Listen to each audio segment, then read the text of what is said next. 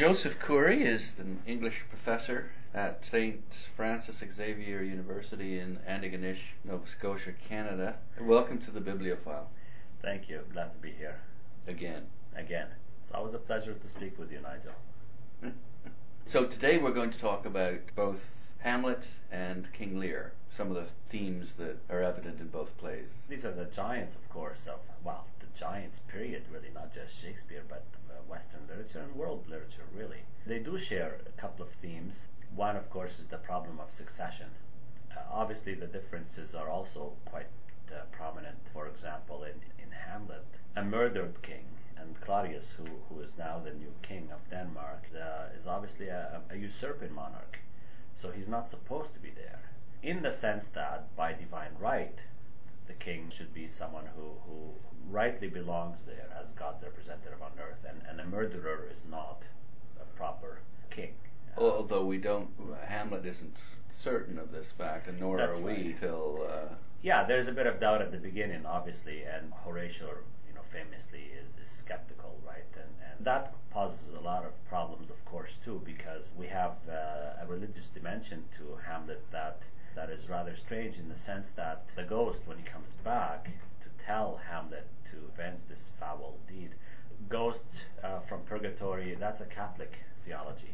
Purgatory is not Protestant. Protestant church had decided that purgatory is not proper theology.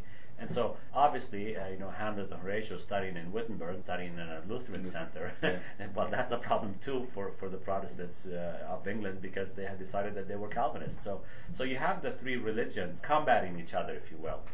And so, obviously, these are problems that are not as prominent in King Lear. There, the problem of succession is different, because it's the king himself who decided that he will no longer be king. Now, he did say, of course, I will retain the title. Foolishly. Yeah, but not the administrative stuff. It's like saying a woman is a little bit pregnant. You're either a king or you're not, right? So he wants to try to retrieve his title.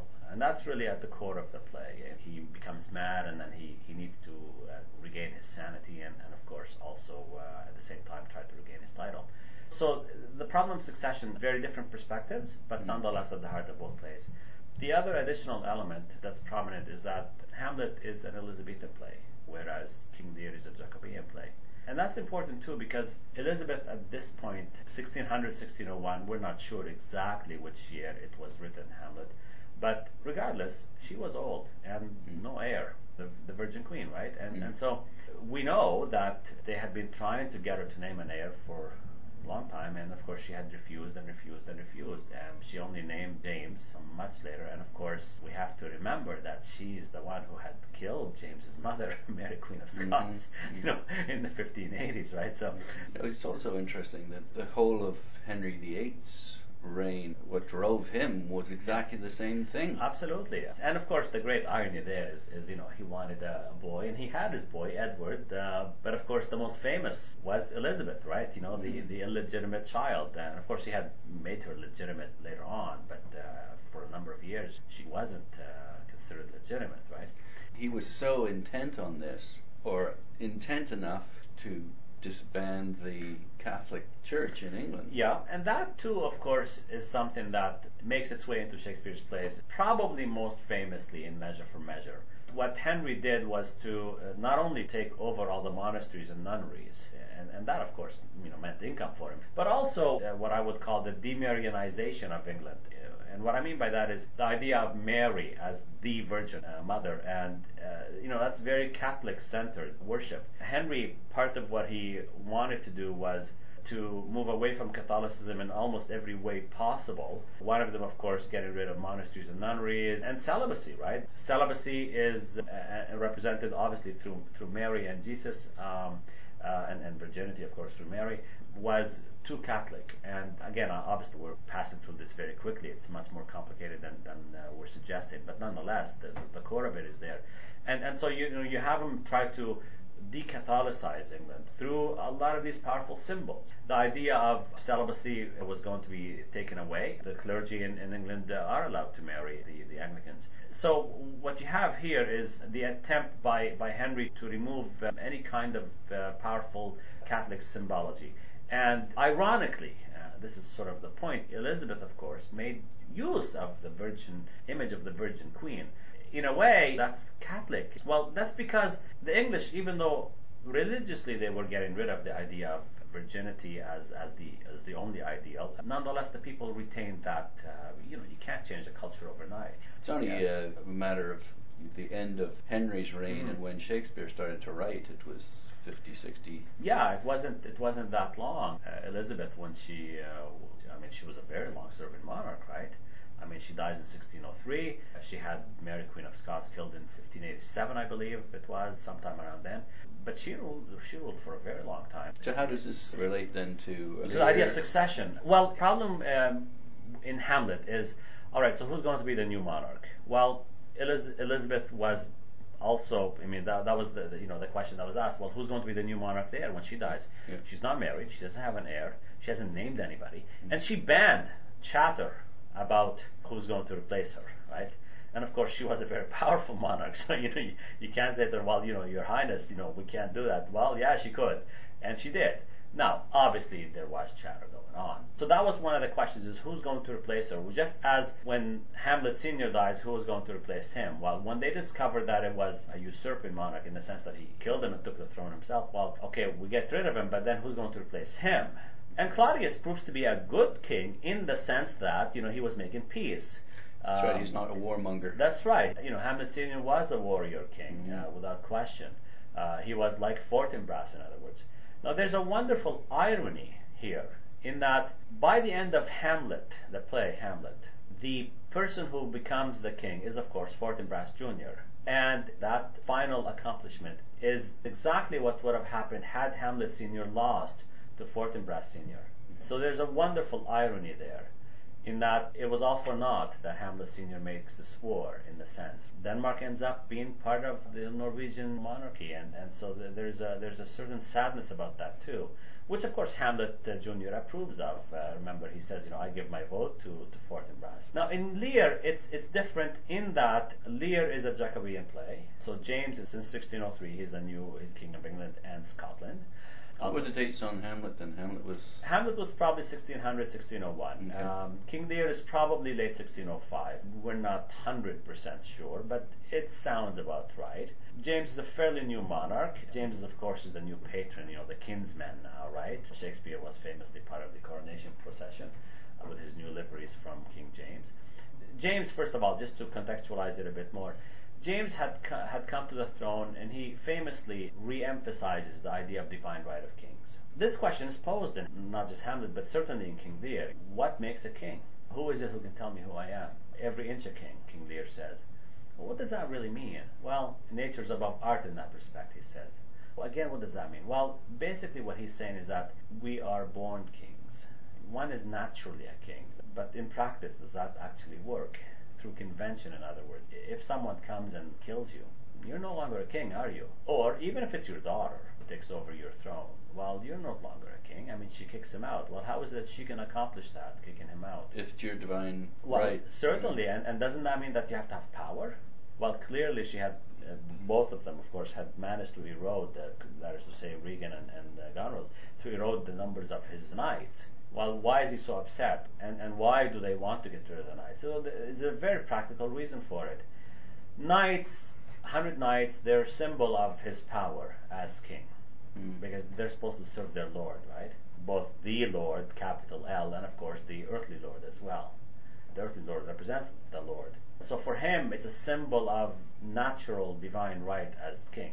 Much more than a symbol, though. It's also a concrete expression of power. Certainly. And of course, that's why they're upset, because a knight is the medieval equivalent of a Sherman tank, and 100 knights can't take over a castle.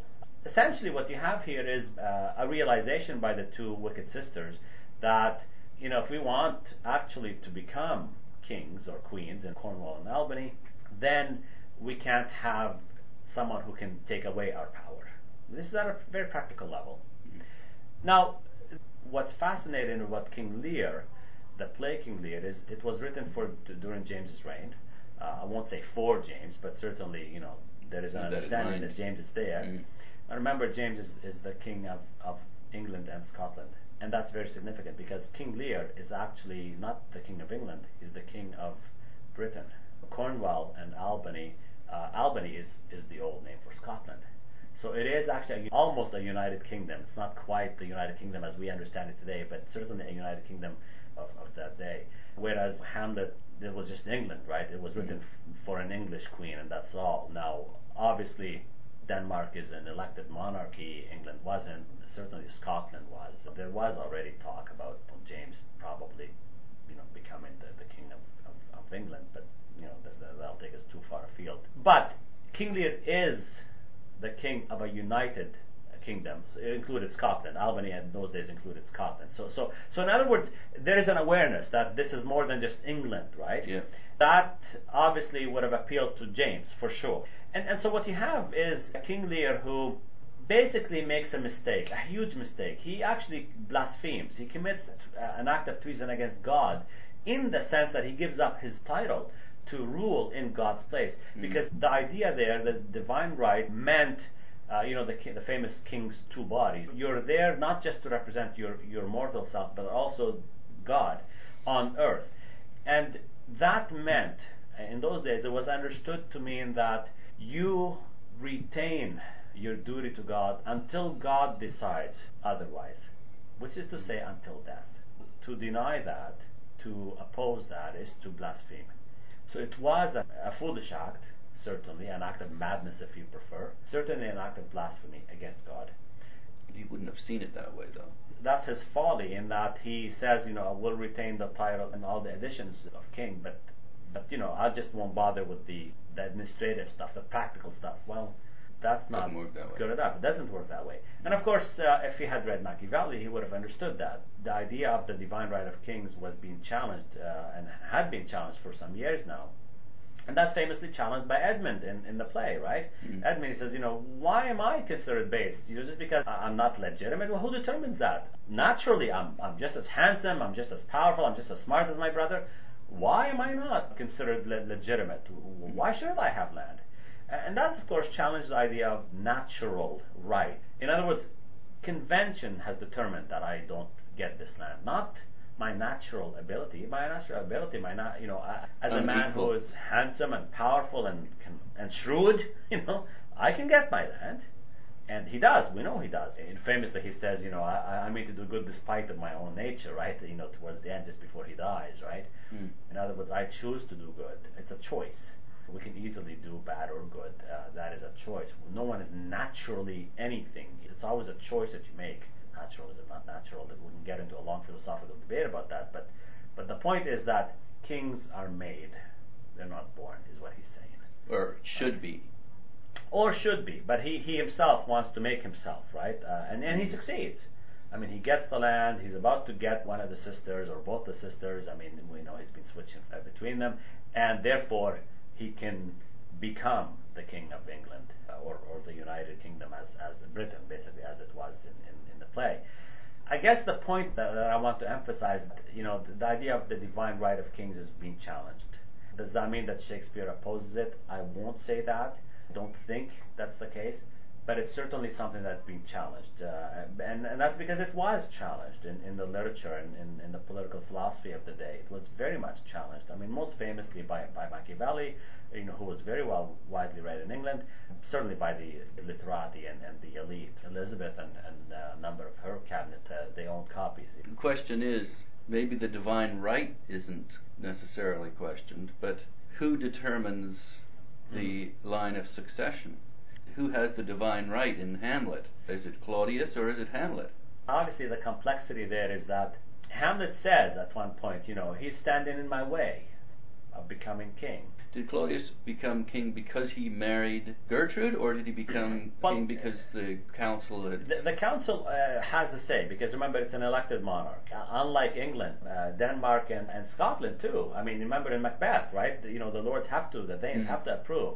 similar to Scotland. Kind of a paradox then. If there's a divine right, Mm-hmm. then that divinity is determined by human beings. Absolutely. Supposedly then, the Spirit, the Holy Spirit, allows for that to happen, right? You could certainly make that argument. The answer to my question, though, is it was a council then that determined that Claudius should become the king? Yes, they have to, or the yeah. fact that he married Gertrude, which... That's a really interesting question, and I'm not sure that we can actually answer it with certainty, because apparently Gertrude and he were sleeping together before Hamlet Sr. Dies, right? Remember the gifts are given and that kind of stuff. But the court has to approve, for sure. They have to formalize the election. My theory is that Polonius and he were in on it beforehand. Can we prove that? Not sure. I mean, that's the brilliance of the play, right? It's a wonderful detective story, and obviously one could debate it forever. But I've certainly never believed that Polonius was a foppish character. I've always thought that he was astute and that he played the role of a foppish character. You're not going to become Lord Chancellor if you're dumb. At any rate, the question is, what is very clear in the first act is that the court supports Claudius.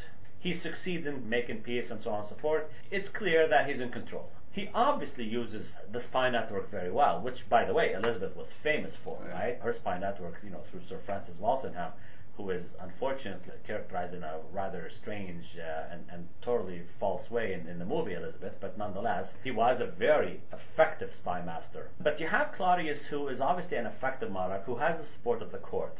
Now, philosophers, political theorists who talk about the divine right and say, no, that's just great in talk, but it's not in practice. That's not how the world works.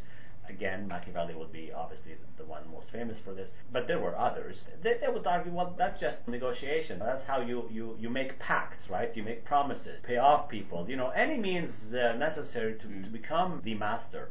And clearly Claudius has that ability. Now, Hamlet says Claudius stands in his way, in Hamlet's way of becoming the king. Now, later on, Claudius says, I'd get rid of him except the general population likes him.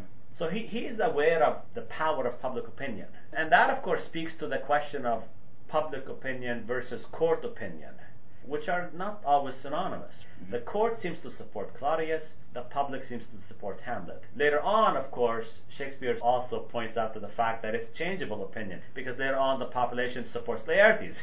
Right? You go back to Henry, his first wife Catherine had the support of the public. Absolutely, and that's the very important factor. I mean, that arises in a number of Shakespeare's plays, of course, too, right? The most famous about changeable opinion is, of course, in Julius Caesar, which also is a play that speaks to the idea of succession of Elizabeth, similar to Hamlet, and they're written only about 2 years apart, 1 to 2 years apart. So it's the same theme. Julius Caesar could be read the same way as Hamlet in that respect. And even King John, probably 1595, the same idea, right? Proper succession. In all those plays, absolutely, in all those plays, who's going to replace Elizabeth? So what do you think Shakespeare is trying to say then about succession in Hamlet and in King Lear? It's a very complicated matter, and so I don't propose any finality to the answer. But one thing is, you need a monarch who is perceived to be legitimate. I think that's important. Perceived by the public? By the public, and the court, because because of course, they do have an impact on one another, right? They influence each other. What makes it an even more interesting question, I think, is what role does, be it the truth or the myth of divine right, play in creating that perception? I don't think Shakespeare would have ever come out and said publicly, I don't believe in divine right. That would have been way too dangerous. Now, did he? I don't know. We can't know these things. I mean, we just can't. But based on the evidence of the texts of the plays, what do you think? It's not clear. And that's famously captured in King Lear by Gloucester's line, as flies to wanton boys are we to the gods, they kill us for their sports, which is challenged by Edgar, who says, no, they're doing exactly what they're supposed to be doing. We're paid back for our abuse of others. The debate in King Lear is very clearly articulated on both sides. Sorry, which about the role of the gods, and that goes to the question also of do gods exist? The question of theodicy. Albany and Edgar say no. The gods are treated as the way we're supposed to be treated. It's us. We're the ones who make the problems. We're the ones who create the evil in the world. It's not the gods. It's Greek. Very, very clearly. And obviously very Christian too. I mean, the medieval Christians, the theologians talked a lot about this. St. Thomas, of course, and before that, Augustine. These are the giants, of course, but there were many others, obviously. And that question about the role of the gods is very well articulated. So you can't, I think, point to Shakespeare and say, I think he went one way or not the other. I don't think that's possible. The play is very clearly dichotomous. Both plays. For sure. The difference between the two plays is here, we may as well bring this up about King Lear. King Lear, of course, is a play that's set in a pre-Christian Britain. He makes that abundantly clear. He never mentions Jesus. He never mentions even God. It's always the gods, right? Jove and Jupiter and so on and so forth.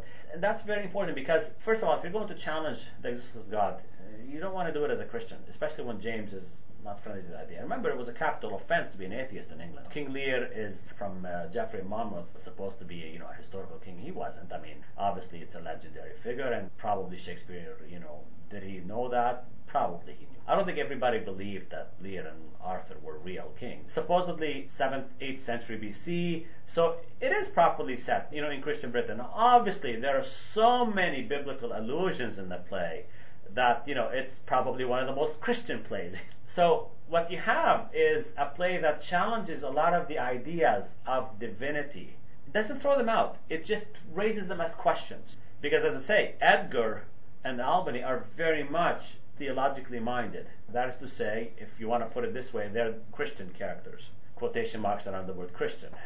Gloucester, too, I think, in the end, doesn't deny God's existence. He just says that they kill us for their sport. Well, he's saying that they're a different kind of God than the Christian God. Oh, very much so. Yeah, that's right. It's not the Christian loving God. Yeah. Edmund, clearly he would fall into the atheistic camp, as probably Cornwall does. So Shakespeare he's airing both sides of the debate. As such, he's putting the arguments in the mouths of various characters, but because he's providing both sides of the debate, anyone who would try to prosecute or persecute him would have difficulty, just as you are. Sure. So his objective then in dealing with this question about the divine rights of kings and succession is to bring it into the public eye, to enable or to prompt the public to think about these issues, because there's no news media, there's no... That's difficult to articulate. Did he think that the public would grasp all these issues? Probably not. Now, the educated people, of course, I'm sure, because it was performed in court, Boxing Day, I think 1606. I think that, in the end, Shakespeare was true to his art. And what I mean by that is that if the question had to be raised in order to make that character as real as possible, he went with it. He was very clearly concerned about his art. Because those characters, how could they not be considered real? I mean, they are real. Now, do we encounter them all the time? We encounter aspects of them all the time, of course. It was famously said that Hamlet is all of us, The point is that, we know people like Edmund. We know people like Edgar. We know people like Regan and Cordelia and Lear. And Lear is not the nicest man in the world. I mean, let's not kid ourselves here. He's needy. He's yearning. He's needy and he's authoritarian and abusive. But does he deserve to be treated the way he was treated? No, probably not. Gloucester too is foppish. He believes Edmund right away. He doesn't even question the possibility that maybe he's been set up. Edgar, that is to say, he right away denies Edgar, even though he had just spent a couple of hours of pleasantness with him. There is something strange about these old men. And we know people like that. Now, I'm not saying that they are exactly like that, flesh and blood. No, of course not. These are obviously constructed characters. But they are characters. They're not types. Yeah, they're not being put there for ulterior motive, as you say. These characters are designed to be realistic, complicated. Yes, that's right. And they allow for the proper debate to go on, whatever it is. Clearly, the idea of succession and the idea of who should rule us and how do we determine who's going to rule us. I mean, these are very complicated questions. You see, in our society, we're secularly minded. The question is being taken care of, basically. We have an election every 4 or 5 years. That's right. And we've moved beyond the idea of only the church can determine this and that. And obviously that wasn't the reality in the time, but it was closer to the reality. We forget that even as far as Napoleon, when he takes the crown and puts it on his own head, instead of the Pope doing it. That's a very important moment. I mean, it speaks so loudly about fundamental issues, and that wasn't that long ago. I mean, Napoleon, that's only 200 years ago, right? And in the history of the world, that's nothing. That's that's a second. We are secularly minded, but the Elizabethans were very religious. The way I like to think of it is this way. If the question of succession, the question of divine right of kings wasn't such an important matter, then James would not have felt the need to publish his book about it. A book is published because there's obviously chatter about it. You couldn't speak too loudly about it, in front of the monarch, because it could have been quite dangerous. And so, if he felt the need to reaffirm divine right, well, that says something. So clearly, it was important to him. Clearly, he understood that there were some people who opposed him. Clearly, he felt that the idea of a united Scotland and England, the Act of Union didn't happen until 1707 legally. It wasn't done instantaneously. It took a long time. But what's not clear is where Shakespeare stood on the issues. Simply because if he did come out and state a position, he risked his life. That's true. I do think, though, that he was a monarchist. Let me explain that through King John briefly. And I know it's a play that's little read these days. Unfortunately, it's a great play. Yeah. It is a brilliant play. I find that it's got so much raw material in it that's maybe not quite as polished as the more better known plays, but the lines. It's an earlier play for sure, probably 1595. Here's, I think, the way to capture this idea. King John, of course, you ask anybody, what's he famous for? Everybody will tell you the Magna Carta, right? Which he was forced to sign in 1215. It doesn't deserve even a mention in King John, the play King John. The Magna Carta is not mentioned at all. Now, why is that? That's because the Elizabethans, and well before them even, the public felt that the Magna Carta took away the legitimacy of the monarch, that it reduced its power. Now, for us, that's why would they believe that? Rule of law. But that wasn't for them. For them, the monarch is God on earth. These noblemen were imposing their will. That's right, imposing their will, trying to take away the power of the monarchy and therefore the power of God. It's not a long stretch. Shakespeare doesn't mention it. Now, does that mean that he believed that the monarch ought to be absolutist? I don't know. But certainly, I don't think that he would have argued for the abolition of the monarchy, for example. It would have been curtailing their power that they would have been arguing for. That's right, and the monarch was at the center of their life, right? I mean, they couldn't think outside the monarch. Which explains, of course, why so many of his plays are centered on. Well, and they provided, of course, great stories, didn't they? I mean, all the Henrys and the usurpation, Richard II. These are wonderful stories, right? They provided ready-made narrative. Shakespeare he never invented a story. No.